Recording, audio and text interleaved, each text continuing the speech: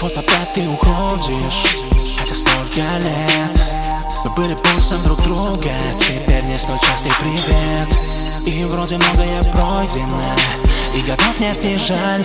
Но вот опять ты уходишь, в сердце словно вонзается сталь.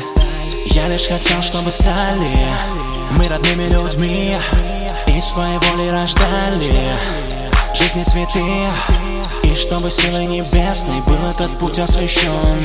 Не нахожу себе места, взгляд бесконечность потерян сон.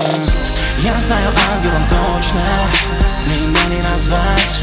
Я видел разное в жизни, что сердце двигало вспять. Я был плохим и хорошим, потом снова плохим. Спустя время, поверив, я становился новым другим. Читал много о людях, читал о себе, но не об этом по сути, а о странстве в их слоне. Доктрину тайную тоже и веды мудрых волхвов, что создало впечатление. Таков порядок вещей миллионы веков. И словно цикл по кругу мы видим жизнь в голове. Все это лишь голограмма, что развернулась во мне.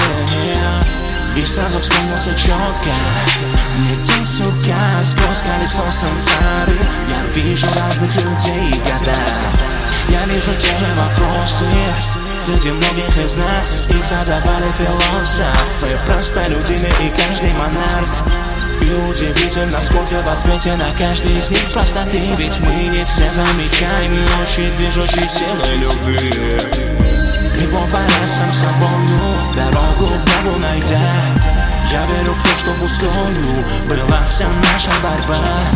И нет сомнения больше, зная все наперед, то самое чувство в плетении солнца раскроет тебе небосвод.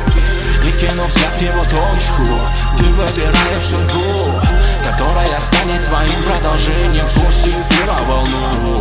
И вот опять молча смотришь в океан ее глаз, и бесконечная плотность любви приносит интегральный экстаз. Приносит интегральный экстаз. Приносит